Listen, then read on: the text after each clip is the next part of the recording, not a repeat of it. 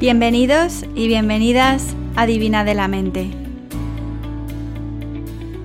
Este podcast está pensado para ayudarte a transformar tu vida en extraordinaria y a conseguir lo que te propongas. Episodio número 58. Reflexiones y ejercicios prácticos para terminar este año. Hoy os traigo un podcast con muchas novedades e información que os puede interesar sobre los próximos cursos y proyectos en los que estoy trabajando desde hace meses.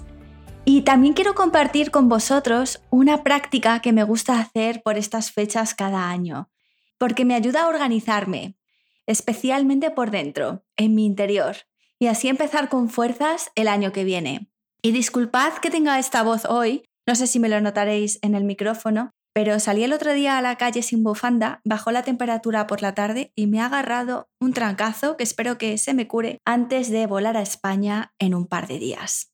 Pues como os digo, voy a empezar hoy contándoos este ejercicio que hago siempre en momentos del año que son especiales y que está inspirado en la técnica del Timeline Therapy que hacemos en las sesiones de coaching avanzado. Por cierto, en el episodio número 10, grabé este episodio cuando terminó el 2017, imaginaros. Pues ahí tenéis otra reflexión o práctica y una mini meditación muy apropiada también para estas fechas de cierre del año, para desechar lo que ya no nos es útil y para hacer espacio para las nuevas intenciones. Así que os recomiendo que escuchéis este episodio también como complementario a lo que os voy a contar. Ahora en diciembre se cierra un ciclo, termina una vuelta alrededor del Sol, pero como os digo, este ejercicio también podéis hacerlo en fechas diferentes que para vosotros marquen un hito especial. Por ejemplo, vuestro cumpleaños o el aniversario de algo que haya sucedido en vuestra vida que tenga una importancia especial. Te recomiendo, si puedes, si estás conduciendo no, o si estás operando con maquinaria, pero si no, te recomiendo que cierres los ojos. ¿Eres capaz de volver al día 1 de enero de 2019, a principios de este año, y recordar dónde te encontrabas, con quién estabas, qué hacías, qué ilusiones u objetivos tenías para este año? Recorre mentalmente, sobrevuela tu año, como si pudieras verlo desde arriba, desde el cielo, visitando tu vida desde enero hasta diciembre. Observa todas las sorpresas que han sucedido. Todo aquello que no esperabas. Los altos y los bajos que ha habido. A lo mejor no era el momento para ello o no estabas preparada para recibirlo, quién sabe.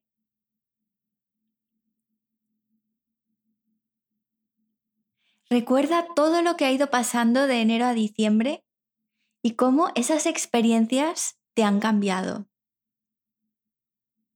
Te han hecho crecer.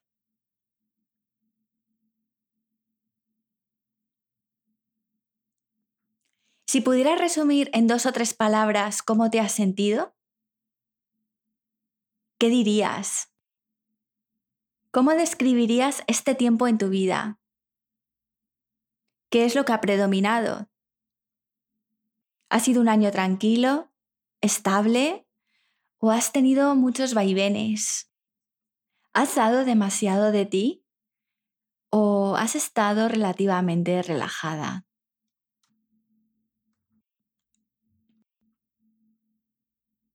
Ahora vuelve a tu cuerpo, vuelve a tu momento presente y te sugiero que escojas 3 palabras o cualidades que quieras materializar en ti para el próximo año, para el inicio de una década nueva.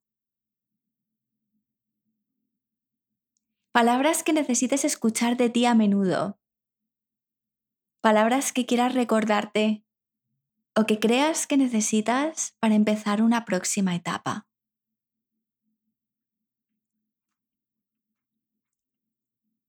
Yo cuando sobrevuelo mi línea del tiempo, del 2019, veo un año de muchas aventuras, mucho viaje, muchas sorpresas, mucho trabajo, mucho viajar. Un año en definitiva de movimiento.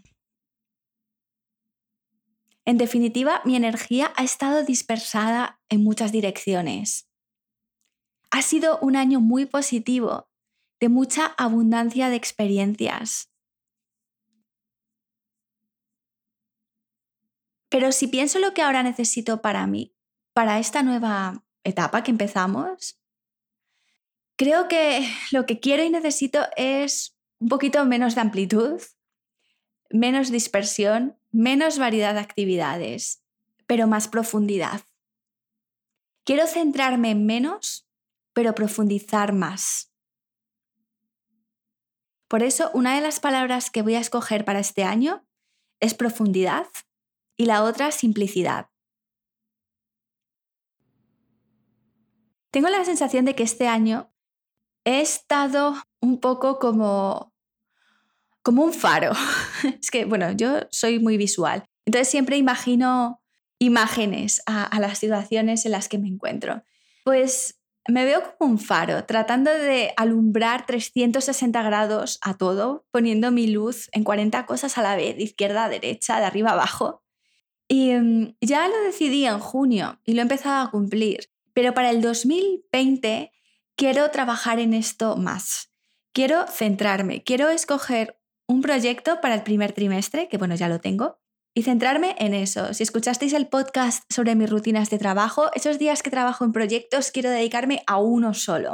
Y después en otro hasta junio y luego de junio a diciembre en otro. Entonces va a haber 3 proyectos en total en este año, ni uno más.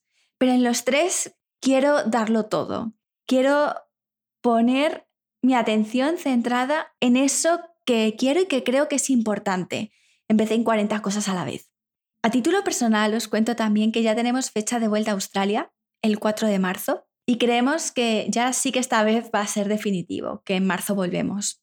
Si escucháis este podcast sabréis que teníamos pensado haber regresado de Estados Unidos a Australia en julio de este año, pero a mi marido le surgió un proyecto nuevo, nos mudamos de Michigan a Rhode Island y prorrogamos la estancia unos 9 meses más. Pues la cosa es que cuando se acercaba la fecha de regreso la primera vez en julio, yo sentía que todavía me faltaban cosas por hacer por aquí, que no me había llegado todavía el momento de regresar. Y no sé, algo dentro de mí intuía que necesitaba estar cerca de España, que después de ahí luego surgieron los proyectos que hice en septiembre y tal. Y el universo debió estar de acuerdo conmigo porque de la nada surgió este proyecto y eso me permitió poder hacer más trabajo en España y sentirme, más cercana a donde tengo yo mi mercado, que es el mercado hispanohablante. Pero ahora sí que empiezo a notar que una etapa está finalizando y que nos lo hemos pasado guay durante este año y pico, estos casi 2 años en Estados Unidos. Hemos conocido muchos lugares, muchas personas. Hemos vivido experiencias de todo tipo, buenas, malas, regulares. He podido hacer muchos cursos, he podido ir a España varias veces y estoy infinitamente agradecida a la vida por todo esto. Pero a la vez siento, algo dentro de mí sabe que ha llegado el momento de dejar ir una fase y empezar otra. Y eso que no tengo todavía claro cómo me voy a organizar exactamente cuando esté en Australia con el tema de la diferencia horaria y qué es lo que puede pasar una vez esté allí. Creo que cuando llegue y me aclimate lo veré claro. Tengo fe en que cuando llegue el momento voy a saber qué es lo que tengo que hacer. Os cuento esto como anecdotilla personal. Y la otra palabra que quiero hacer mía este año, y a lo mejor os va a parecer una cursilada, es la palabra amor. Nunca había escogido esta palabra como mi palabra del año. Otros años había escogido claridad, espacio, calma, pero este año creo que necesito amor, en todos los sentidos. Quiero poner y dar amor en todo lo que hago. Cuando cocino, cuando trabajo, cuando escribo, todo, cuando medito, amor. Y no me refiero exclusivamente al amor romántico, aunque tengo que decir que también quiero recibirlo más, No porque no me lo den, sino porque creo que a mí me cuesta recibirlo o que no lo recibo lo suficiente o todo lo que podría. A ver si me explico. Yo creo que es un poco por lo que os contaba de mi atención dispersa, porque tiendo a vivir en mi cabeza y como estoy a 1000 cosas, me pierdo otras 1000 cosas. No tengo tiempo suficiente para recibir. Bueno, perdón, esta frase es incorrecta. No hago suficiente tiempo para absorber y para recibir que las cosas cuajen en mí. Así que en esas ando. Lógicamente mi práctica de meditación me ayuda mucho, me ha ayudado muchísimo en estos últimos 5 o 7 años, ya no sé los años que llevo de práctica regular, pero todavía sigue siendo un trabajo en el que tengo que seguir esforzándome. Sabemos que el amor es la fuerza de la vida, es la fuerza del tal y cual de donde nace todo, pero lo que a mí me interesa en este punto es que el amor es lo que nos ayuda también a superar dificultades personales y de todo tipo. Tras 5 años con negocios propios, con Divina de la Mente, con Crave for Crafts, con coaching, con esto, con lo otro, si algo he aprendido que puedo compartir, vamos, por lo menos es mi verdad al 100%, es que el cariño y la ilusión es lo que te va a ayudar a superar los baches que se pongan por delante, por encima del esfuerzo. El cariño y la ilusión, o el amor en todos sus matices, es 1000 veces más importante y más potente que el esfuerzo. Porque el esfuerzo es solo intensidad de trabajo. Pero hay muchas veces que ponemos esfuerzo y la recompensa no llega inmediatamente. Si solamente hay esfuerzo, podemos tirar la toalla fácilmente. Nos desgastamos. Siempre podemos hacer más, siempre podemos mejorar más. Y eso nos puede conducir, pues a un estado de ansiedad y de siempre estar, hablo desde mi propia experiencia, a mí me puede causar ansiedad y la sensación de no llegar nunca, de no poder. Si hay amor en lo que haces, si hay cariño e ilusión y sabes cuál es tu por qué haces lo que haces, la motivación va a ser mucho más profunda y duradera. Pensando en esto, yo creo que hay una analogía con las relaciones personales. Al principio, cuando empiezas con una persona, comienzas una relación, todos los sentimientos son muy intensos, quieres estar con esa persona a todas horas, quieres hacer planes a todas horas, igual es que yo soy así, ¿no? Un poquito intensa. Pero después llega un momento, cuando hay discusiones, malentendidos y tal, donde esa intensidad no es lo que te va a ayudar. De hecho, te puede agobiar, a mí por lo menos. Yo cuando estoy de mala leche con Jeff, pasar más tiempo con él muchas veces no es lo que nos va a ayudar a superar esa diferencia. De hecho, muchas veces coger un poquito de aire y de distancia con la situación puede ayudarme mucho más que dedicar 5 horas seguidas a hablarlo en plan intenso encerrados en una habitación. Es que igual acabo tirándole una zapatilla. Pero bueno, esto somos nosotros. Para mí es más importante dar un paso atrás y pensar, ¿vale? ¿Por qué estamos juntos? ¿Qué planes de futuro tenemos? ¿Qué puedo hacer yo por él en esta situación? ¿Qué puede hacer él por mí?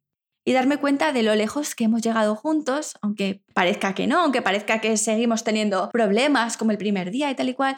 No, eso sucede cuando miras con una lupa microscópica lo que tienes delante. Pero cuando te separas de la situación que tienes inminente delante tuyo, puedes ver lo lejos que hemos llegado, por lo menos en nuestra situación, ¿no? Tanto él por su lado, yo por el mío y los dos juntos. Pero bueno, esta soy yo, Ana, con sus experiencias de abuela cebolleta y cada cual tiene las suyas. Pero vamos, que a lo que voy, que como siempre me enrollo mucho, es que no siempre por poner más esfuerzo, y por esfuerzo me refiero a intensidad, a número de horas, trabajo, dinero, vamos a conseguir solucionar los problemas y que incluso a veces esto puede ser contraproducente. A veces lo que necesitamos es simplemente volver a conectar con esa ilusión, con ese cariño y con ese amor hacia aquello que hacemos y abrirnos para recibirlo también. A eso voy. Esta observación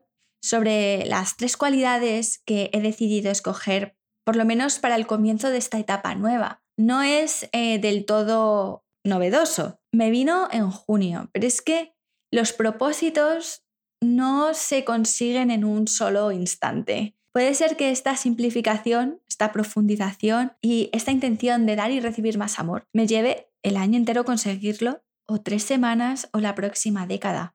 O a lo mejor en 6 meses me doy cuenta de que mis circunstancias han cambiado y necesito algo diferente. Mientras sepamos cuál es nuestra intención cada día y trabajemos en ello, estaremos progresando, estaremos diseñando nuestra vida. Así que con estas 3 palabras voy a diseñar mi año, voy a decidir cómo quiero sentirme. Como dice Daniel Laporte, cuando ponemos objetivos en nuestra vida, lo hacemos en realidad porque creemos que consiguiendo estos objetivos vamos a sentirnos de alguna manera, probablemente de alguna manera diferente a como nos sentimos ahora. Pero las sensaciones son una experiencia interna que podemos trabajar en ella, que podemos cultivar cada día, aunque no consigamos objetivos externos. Entonces, cuando este año tenga que decir que sí o que no a las cosas que vayan surgiendo, oportunidades, desafíos, lo que sea, lo que tengo que pensar es, ¿esto me va a generar o me va a traer simplicidad en mi vida de alguna forma? ¿O va a darle más profundidad? ¿O me va a proporcionar más amor? ¿Sí o no? Pues ya sé la respuesta que tengo que dar. Sobre todo si soy yo la que tiene que escoger, claro. Y es bueno también identificar las cualidades contrarias a tus palabras. Es decir, en mi caso, lo contrario a la simplicidad es la complejidad, el enrevesamiento, el enmarañamiento. Lo contrario a la profundidad es la superficialidad, el materialismo. Lo contrario al amor es la envidia, el egoísmo. Pues todo lo que tenga tufillo a estas cualidades negativas, quiero huir de ello. Van en contra de mis intenciones. Ahora bien, este tipo de actividades que son tan beneficiosas, yo creo, hacerlas al final de cada etapa especial que termina, corren el riesgo de que después se nos olviden. Entonces, ¿qué puedes hacer? ¿Qué hago yo para recordarme a diario estas cualidades? Hay una práctica que comparte Lorin Roach, mi profesor de meditación, ya sabéis que he hablado de él 500.000 veces en el podcast, que es la siguiente, a ver si no os asusto. A mí me encanta. Lo que haces es visualizar estos adjetivos cada mañana. Y según te tomas el café del desayuno o lo que sea que te tomes, el Actimel, el zumo, piensas en esos adjetivos para ese día y como si con la bebida entraran dentro de ti, como si te bautizaras en ellos. Es una meditación que vamos a hacer el año que viene. Ya veréis qué chula, a mí me encanta. Pero es una forma de visualizar esas cualidades entrando a formar parte de ti. En cuanto a los proyectos que tengo pensados para el año que viene, pues de momento os puedo contar el más inminente. Los otros 2 que tengo de momento están todavía en fase inicial de ideas, de bosquejillos, y mejor de momento dejarlos en mis cuadernos hasta que hayan cogido forma y pueda compartir más información. El caso es que a finales de enero del 2020 voy a empezar un curso nuevo, un desafío de meditación de 21 días. El nombre del curso va a ser algo así como Profundiza en tu desarrollo personal a través del poder de la meditación. Y estoy muy ilusionada con este curso. Va a ser gratuito para todas aquellas personas que estéis inscritas en el curso online Transforma tu vida en Extraordinaria. Si no estáis todavía inscritas en este curso, podéis hacerlo antes del 15 de enero. Y así cuando empecemos el curso la semana siguiente, tendréis acceso gratuito a las 21 secciones que van a componer este curso. Bueno, de hecho son más de 21.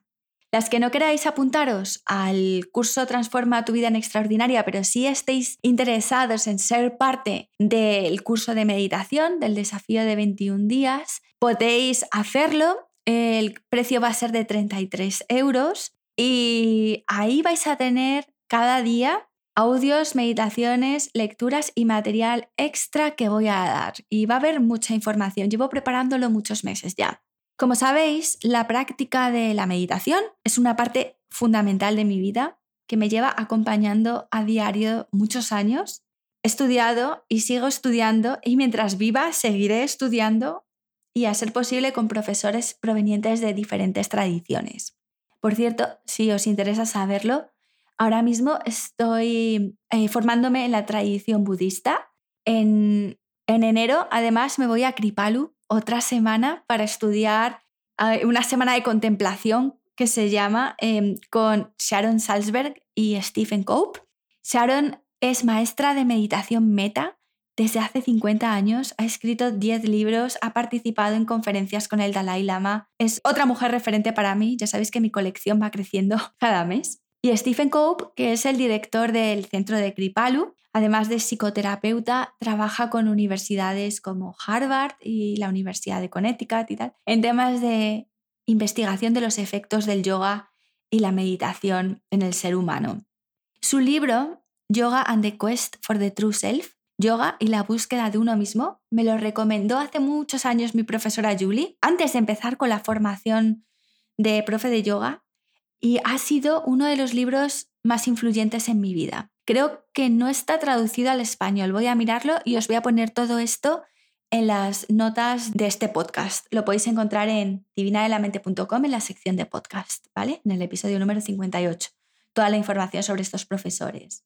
Y la razón por la que quiero hacer este curso es que yo lo que veo es que como sociedad estamos hiperestimulados. Nuestra mente humana no está preparada, evolutivamente hablando todavía, para procesar la cantidad de estimulación artificial que recibimos a diario a través de pantallas de todo tipo. Esto, aparte del estrés de la vida diaria, se traduce en dificultades para concentrarnos, en ansiedad, en el síndrome del monkey mind, de la mente que es incapaz de reposar tranquila en una sola cosa a la vez y que va saltando de una actividad a otra incesantemente. Entonces, en nuestra vida actual necesitamos aprender a descansar, a relajarnos de verdad, porque ya ni dormir ni irnos a la cama nos sirve. Además, que no podemos quedarnos en la cama todo el día y muchas personas, incluso cuando se van a dormir, se llevan el móvil y por tanto no conseguimos reducir la actividad cerebral ni siquiera en las horas de descanso. Desde mi punto de vista, la meditación es el recurso que nos queda. No es el único, pero es el más efectivo, barato y accesible, como predico en este podcast.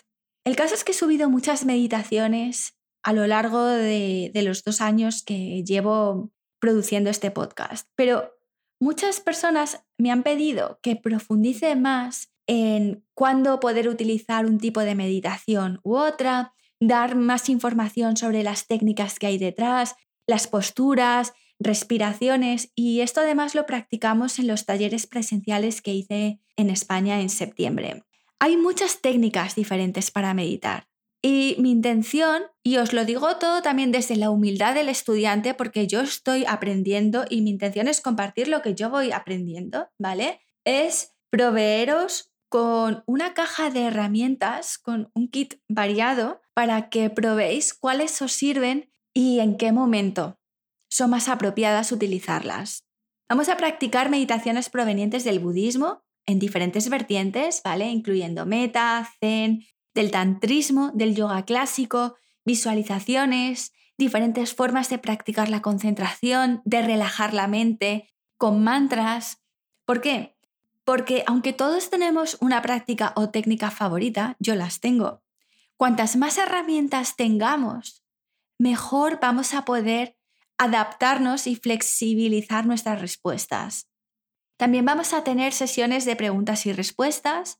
Quiero grabar meditaciones en vídeo, también en vivo, que después las dejaré colgadas para que las hagáis cada uno a su hora. Es el problema de estar cada uno en una punta del mundo, ¿no? Que va a haber mucha gente a la que la hora a la que lo haga le va a venir mal.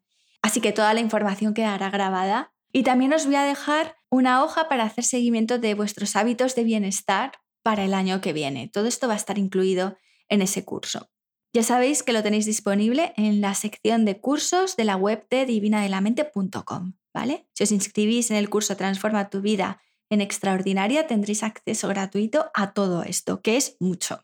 También quiero contaros que mi amiga Mariola Argento ha publicado su curso online de aromaterapia, también en la web de Divina de la Mente, en la sección de cursos. Es muy completo. Si os gusta el mundo de los aceites esenciales, os aseguro que Mariola ha hecho un trabajazo poniendo a nuestro alcance toda la información necesaria para empezar a explorar el mundo de la aromaterapia. Y por último, os avanzo que la próxima semana voy a subir el martes y el jueves 2 meditaciones nuevas, una para hacer por las mañanas y otra por las noches. Y podéis empezar a hacerlas ya mismo y así ir entrenando para el curso que va a comenzar a finales de enero del 2020 y también para ayudaros en estas fechas navideñas donde sé que a mucha gente le produce mucho estrés y sé que hay familias donde hay dramas y donde, bueno, pues tener una forma de refugiarnos internamente y salir un momento de todo el barullo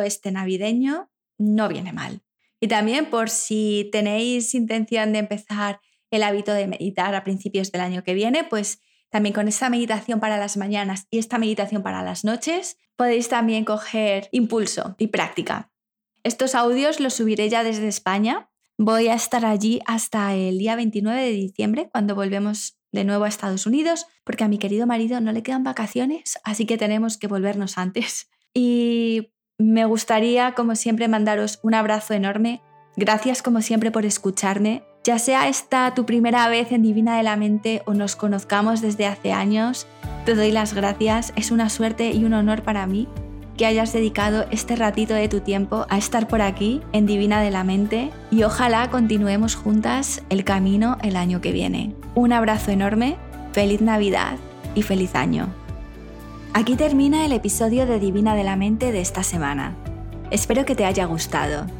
Recuerda que en divinadelamente.com puedes continuar profundizando en tu camino de desarrollo personal a través de los cursos online que te ofrezco. También puedes contactar conmigo para una sesión de coaching individual. Nos vemos el año que viene.